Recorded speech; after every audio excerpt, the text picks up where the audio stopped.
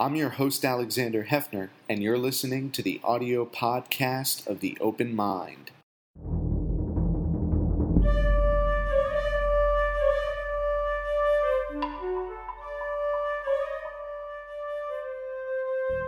I'm Alexander Hefner, your host on The Open Mind. Today's subject is high-tech dystopia, and our guest is the preeminent writer of science fiction political thrillers. Malka Older is author of Infomocracy, named one of the best books of 2016 by The Washington Post, and author of sequels Null States and State Tectonics. The full trilogy was nominated for the prestigious Hugo Award for science fiction. A humanitarian aid worker and expert, Older was a fellow for technology and risk at the Carnegie Council for Ethics and has supported global programs and agency-wide strategy for disaster risk reduction from Africa and Asia to the United States. Welcome, Malka. It's a pleasure to finally meet you. Thank you. It's so good to be here. Where do we draw the line between utopia and dystopia? Where is the future going? And honestly, for me as a science fiction writer, the middle ground is the most interesting place to be. Because both utopia and dystopia are these kind of extremes that, hopefully in the case of dystopia, we're not going to reach. I think that seems a little more likely now than utopia. But, utopia was invented as an ideal. It was invented as this place where nothing is wrong, which is, for, again, a story writer, not a very interesting place to be. And dystopia has become a label that I think we might throw around a little too freely. I think a lot of the stories that we talk about as dystopias are not so far from what's happening in the real world today. If you look at Margaret Atwood's book, A Handmaid's Tale, she said that these are things that have happened in the world. Everything that happens in that book has happened in the world, and much of it is still happening. And if you look at things like The Hunger Games, which kind of started some of this current trend of dystopias, although it is set in a future where the technology is a bit different, many of the things, the strategies that are used by the bad guys in those books are things that happen today. And so, I think we can certainly imagine worse dystopias than those into the future. But the more fertile space for us to think about, to imagine different futures is in the middle. There's not a whole lot of use in imagining a perfect system. And there's not a whole lot of use in imagining an impregnable, terrifying, absolutely locked down horror system.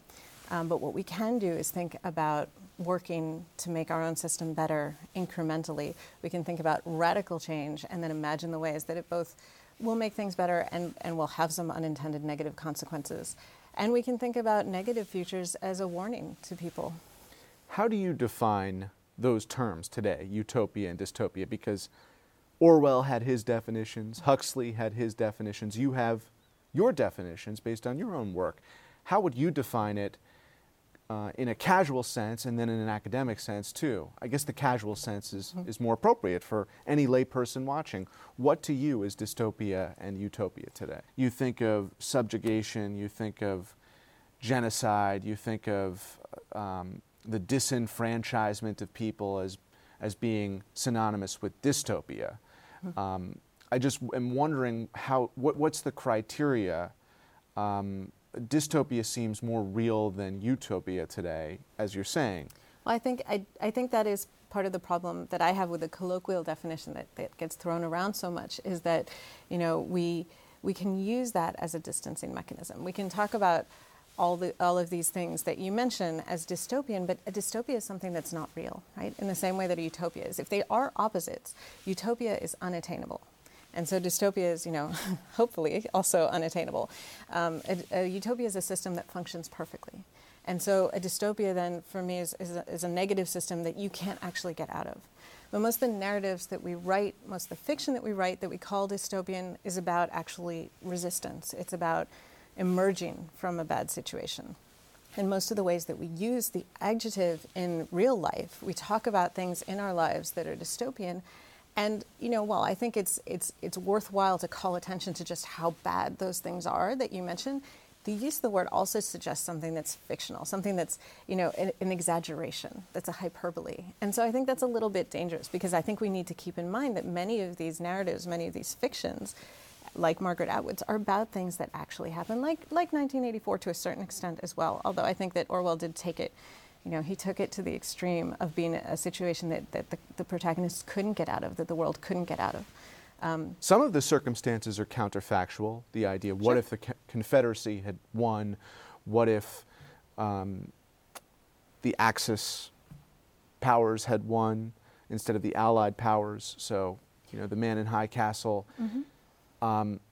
But in America today, the realities for Southern states in particular is that Jim Crow won. The Confederacy didn't win, but Jim Crow won. Mm-hmm. Brown versus Board of Education was decided in the just way, and yet our schools today are more segregated by studies than ever before, Yeah, and I think that's why I get so hung up on this question of terminology. Because we do talk about, I think it's important that we draw those lines about what's dystopia and what's just really bad stuff happening in the real world, because most of the problems we have are these problems from George Orwell, doublespeak. We say that we live in a democracy, we say that our schools are legally not segregated, and yet we know that our democracy does not function in the way, not only the way that we would like it to, but even if we look at the rules, the way our democracy was designed was to take a step back from letting people have the power. It was designed to leave some of that control in the hands of the elites. We have the Electoral College, we have the Senate. There were all these mechanisms that were specifically designed for that reason, because the founders didn't quite trust democracy yet. It was a very radical idea. And, that's okay if it's something that we continue to evolve from. But when we tell ourselves we're already living in a democracy, we're done, we don't have to worry about this anymore, we have people power, it's, that makes it a problem because we don't evolve it. Like the segregation question that you just brought up. Yes, Brown versus Board of Education was decided in a certain way, but we've seen that things like redlining and things like the school zones being decided, getting their money from the local tax base, and the way that redlining and other housing policies have affected that, so many ways that we can see the situation in Baton Rouge, where they're trying to actually secede a city from the city so that they can have the school zone that they want. All these things are functioning so that our schools are, in fact, very segregated.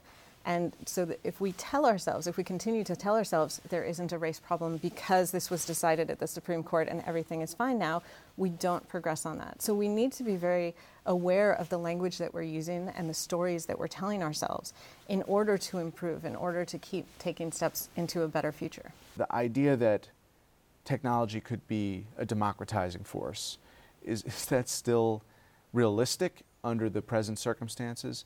I do think that technology can be a very democratizing force. I think that it's a problem again that we blame the specific technology for the problems that we're having, because we need to remember that books, when they were first printed, that was a revolutionary technology that remained in the hands of the elite for a long time.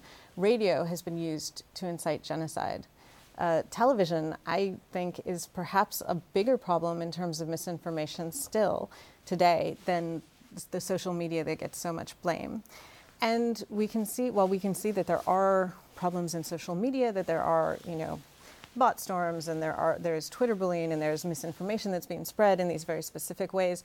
We can also see ways in which social media and other, more broadly, internet and digital technology are giving voice to people who didn't have a voice. When you see the reaction to something on social media, to something that a large corporation does, or to a media story, it's such a different dynamic than letters to the editor that get sent in and selected carefully and printed 1 week later. So we are hearing very different voices if we choose to. But right now, it seems like social media is the authoritarian's best friend to gaslight. But is it social media, or is it the platforms? Human beings behind? The human beings behind who are doing that, but also the way that social media is set up. I mean, that is not the technology itself. That is the large companies that are figuring out ways to profit from the technology. But that exploitation of users and a user base, which is the world population, as soon as Facebook made the decision, we talk about this a lot on this show, to be a for-profit enterprise, it abandoned the promise of genuine democratization. I mean, but is that different from cable news? No, but I'm just wondering if the ships have sailed in a corporate ecosystem that has certain incentives, how do you recreate another set of incentives that can be equally powerful? Well, I mean, as I said, it's not so different from cable news or any other technology that has come out, and then the people who have power have figured out how to use their power to exploit that for greater power, right? And yet, we're here recording a television show that has a very different approach. And I know of a lot of organizations that are working on ways to create social media platforms that are not bound to these large corporations. Can Facebook itself be saved from what it has become? I don't know. I mean, their user interface is also kind of shot, isn't it? Right. But can Twitter? I don't know. But there are certainly ways to use that technology, to use the immense potential of connectivity on social media and on the internet in general, that are much more democratic, that are much more open, that are much more positive. But it's because it's a new technology, because it's a new way of people connecting and communicating. We need to learn how to do that. We need to both learn from the perspective of people who are creating and designing those spaces, and from the receiver perspective. We need media literacy in the same way that, I remember as a kid kind of learning about advertisements on television and what you can believe and what you can't believe, and when they had to put the little scroll at the bottom and what that meant. And we need to learn that language for social media. Is there a fiction that you have written that you can impart to our viewers that can replace the present insofar as finding those norms that are important for social development and importing them into the technological space now? So in my books, in my trilogy, The Sentinel Cycle, which starts with Infomocracy, I imagine a world in which information and its management is a public good. And so there's this large international bureaucracy that is sort of a cross between Google and the UN, which is there purely to manage information. It collects information, it puts out information, tries to make information accessible to everyone. So it has, stories with different reading levels, it has audio, it has pictures, it has explanations, it has data visualization. And for me, the idea that information is a public good that we should think about in much the same way that we think about electricity, that we think about water, is a very powerful one. One of the theories, one of the frameworks for thinking about what's going on with social media and with these corporations now is the idea of surveillance capitalism, right? That these companies are profiting not just from sort of the ads that we see immediately, but really from taking this agglomeration of data that they learn about us as we use them and selling that. And one of the, to imagine making all data free and public is one way to turn that around. It's a very different idea. And I don't propose in my books I don't propose my books as a utopia at all. And I don't propose it certainly as the only way forward. But I think that it gives us a perspective for thinking about what we're dealing with today. That doesn't exist today. Wikipedia? Wikipedia to a certain extent. And I think actually that Wikipedia is a really interesting example because one of the things that I was looking for was a sort of source that people could agree on, because where I was coming from was the problem of trying to have debates about, ideological debates about whatever subject, and finding that I was just entirely on a different fact base than my friends, and that anywhere I would go to point at and say, no, look, this is how the economy is doing. This is what the GDP is. This is what the unemployment rate is. It didn't matter because they wouldn't believe the sources that I would cite. And I, in turn, would not believe the sources that they would cite. And this is a real problem for having any kind of meaningful debate, any kind of meaningful democracy, really. And I do think that Wikipedia is one of the rare sources that is relatively acceptable, I think, across a fairly wide swath, maybe not all the way to each extreme. And so, maybe that's one of the potential ways forward. But it is far from perfect. It is far from universal. It is itself not entirely democratic, because we know that the people who edit it tend to skew towards certain segments of society, which is something that I think they're working on. And it's not nearly as pervasive or well supported as what I describe in the books. What I look at is something that is publicly supported, much in the way the UN is, as just a fundamental thing that underlies society that we need if we are serious about living in democracy. If we want the people to be making decisions about government, we need to take information seriously.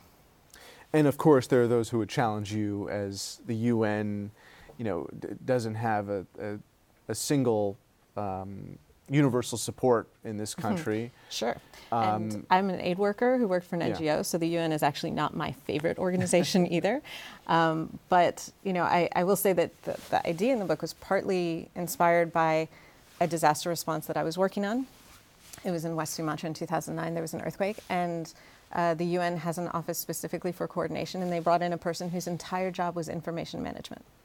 And it made such a big difference in the response of having one person who was central and that everybody turned to, all the different NGOs, because it is kind of a chaotic, slightly anarchic environment. And so to have that source of information that people agreed on and that was kind of externally supported was really amazing. And I obviously expanded that a lot and tied it in to the other ideas that came up just dealing with elections in the world as an adult. I think that when Roosevelt conceived of the UN, and before him, when Wilson conceived of the League, I think that, in the aftermath of those horrors of the First World War, Second World War, there was an understanding of, we're on the same page. We want a rights-based system that acknowledges our dignity, whether we're from whatever continent we're from. And that, again, in 2019, is dissipating because of the clash of civilizations, maybe because of the inequities, when I say clash of civilizations, the exploitation of bigotry, the idea that demagogues are framing survival and livelihood as a clash of civilization. But beyond civic education and teachable moments, when you describe this common public space, is there a way to reset? We live in a cross-border world. We live in a world that has concerns that go beyond national borders. And we need institutions that do that as well. And however much people want to believe that they can live in complete isolation, there's very few, it's almost impossible to do that. We live connected to the past, we live connected to each other, and so we do need structures and institutions that can take on that role. In terms of a sort of reboot, I think one thing that you said about the time that the UN and the League were both founded, it's easy to look back and think that there was a consensus then, but it was very much a partial consensus. Not everyone who had just been defeated was agreeing with that defeat or believed it as an ideological defeat, as we are seeing now. And so it's, I think it's a continual fight. In my books, this system, which functions fairly well, is still hated by a lot of people, usually on sort of the same grounds that we can feel irritated towards the UN, that it's inefficient, that it's a big bureaucracy, that it doesn't do exactly what we need it to do at the time that we want, much the way we feel about any government. And yet there is a kind of understanding, for the most part, not completely, but there's kind of an understanding that we need something. We need some way of organizing ourselves. We need some ways of mediating amongst ourselves. We need structure as a way of trying to make our lives better and move forward, because if we can look at something over the past, let's say, 200 years of modernity, it's that we can actually achieve better quality of life, better health outcomes, longer life, more equality, if we create systems for all of us. Right, and those systems, you can have isolationism that's not nativistic. You can have patriotism that's not xenophobic. You can try. We've it's had difficult, but it's presidents possible. in this country who've touted our nationalistic identity, our pride, and have not rooted it in a bigoted direction. There are degrees of bigotry that we've experienced in this country. There are degrees of idealism and liberalism. One of my favorite things that you've written recently is for a New York Times Op-Ed from the Future series. And it was a piece that you wrote imagining a unification in South America and the possibility of how is the United States going to respond if the South American countries unite and forge an alliance that could be an economic superpower. Actually, all of Latin America. Central Latin America as, well. as a whole, which is even more frightening to isolationists. So what struck me about this idea is it's playing on the contemporary question of independence and cross-border realities. And how, in the piece you cite that the African Union, I mean, there's an alliance now of African countries, but it's not bolstered and defined as officially as the EU and this question of Brexit separation of the UK from the EU. But how technology right now, again, I know you're citing the power of the traditional tube on which we are, but right now it's being exploited, user data for enrichment of corporations and a surveillance state. And the authoritarian and authoritarian-esque leaders are basically exploiting that technology to further disunity, disunion. So in this environment in which South and Latin American countries are unifying, how do you hope in 2040 or 2050, when this may well happen, it probably will happen, how is technology poised to calm us down and not to galvanize the force of xenophobia, demagoguery, the dark side of populism? Well, my experience, I was someone who's fortunate enough to be able to not just travel, but to live in a lot of different countries. And for example, I worked as a humanitarian aid worker in Darfur in 2006, 2007. And I had never been to Sudan. It was terrifying. Most of my relatives and friends who heard about it were terribly worried and told me to be careful, like that was going to be a useful thing to be. And, I trusted the organization that I was working for, and I went, and, living there, I discovered that it was a place that people live, and it was a place that people interact in much the same way they interact here. And I made friends and had a really interesting and worthwhile professional experience and personal experience. And so for me, and that's just one example of the places that I've been that didn't turn out the way that I expected them to be from what I had seen in media. And so I think that the important role that media can play as communication gets faster, as places around the world get closer, as translation technology gets better, is to allow people to experience what other people experience in other parts of the world without having to actually physically go there, because it's not an easy thing to do.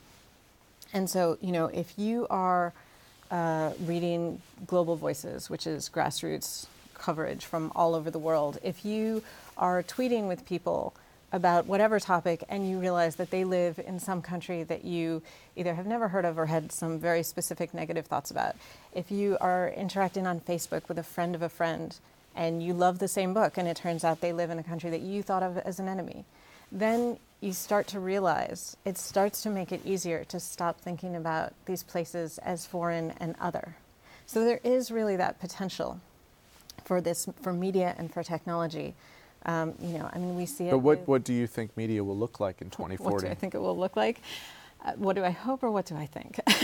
Both. I would love to see a media that had gotten more decentralized, maybe the public component made stronger, but also the private components more localized, less conglomerate, less totally focused on clicks and reading. I'd like to see more rigor in the thing that particularly sort of really bugs me right now is, we have some accountability for reporters, but what most people read right now, if they're scrolling, is a headline and a photo and a tagline.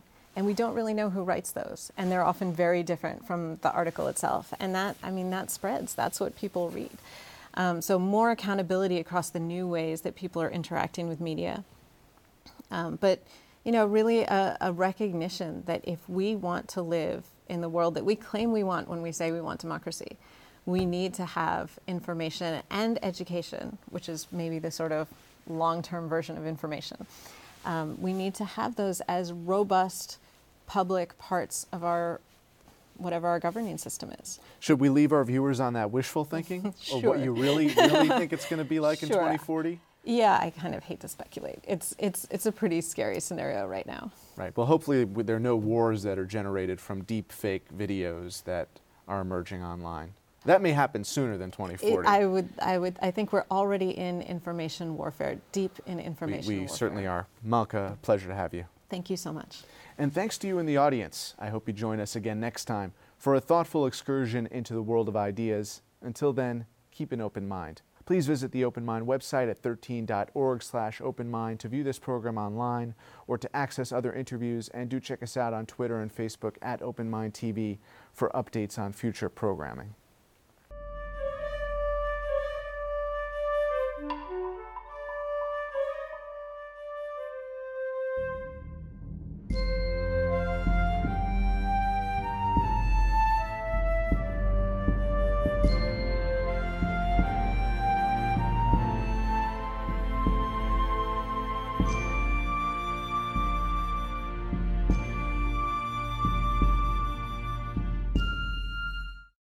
Continuing production of The Open Mind has been made possible by grants from Ann Olnick, Joan Gans Cooney, Lawrence B. Benenson, the Engelson Family Foundation, Alfred P. Sloan Foundation, the John S. and James L. Knight Foundation, William and Flora Hewlett Foundation, Joanne and Kenneth Wellner Foundation, and from the corporate community, Mutual of America.